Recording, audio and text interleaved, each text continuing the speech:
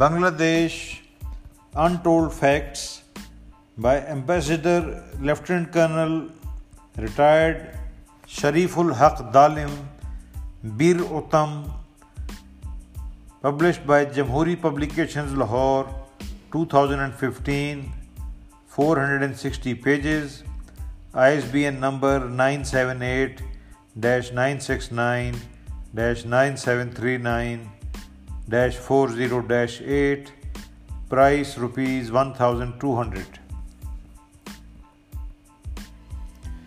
Lieutenant Colonel Dalim is famous for his role in the 1975 coup against Sheikh Mujibur Rahman. It is the ultimate tragedy of history that those who struggle against a state as part of an oppressed ethnic group in the end seek sanctuary and asylum with their past perceived oppressors.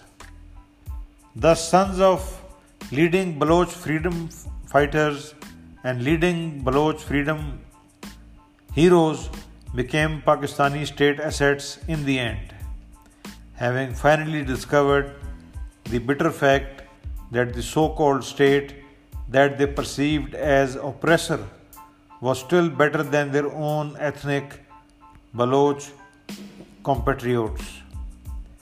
This is Colonel Dalim's tragedy also. The style of the book is not ideal, as it is based on paragraph headings and not chapters. Dalim's style is highly personalized, and the book is more of a personal story or a personal account rather than a serious historic narrative.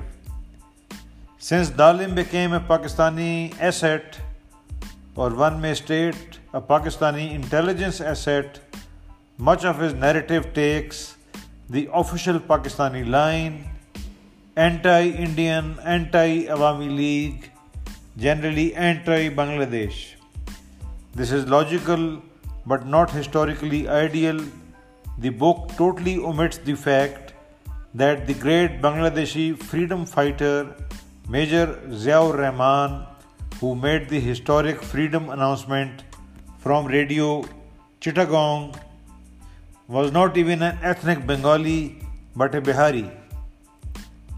Colonel Dalim finds the Indians as the source of all evil and thinks that the Mukti Bahini could have overthrown the Pakistani state and liberated Bangladesh without Indian army help. Now, this is a totally utopian assumption and a very unrealistic one. There is no doubt that without Indian military intervention, it was impossible for Bangladeshis to create Bangladesh, and whether Bengalis like it or not, Indian state was the midwife without whose active help Bangladesh would have been a stillborn baby or a total abortion. The second irony of the fact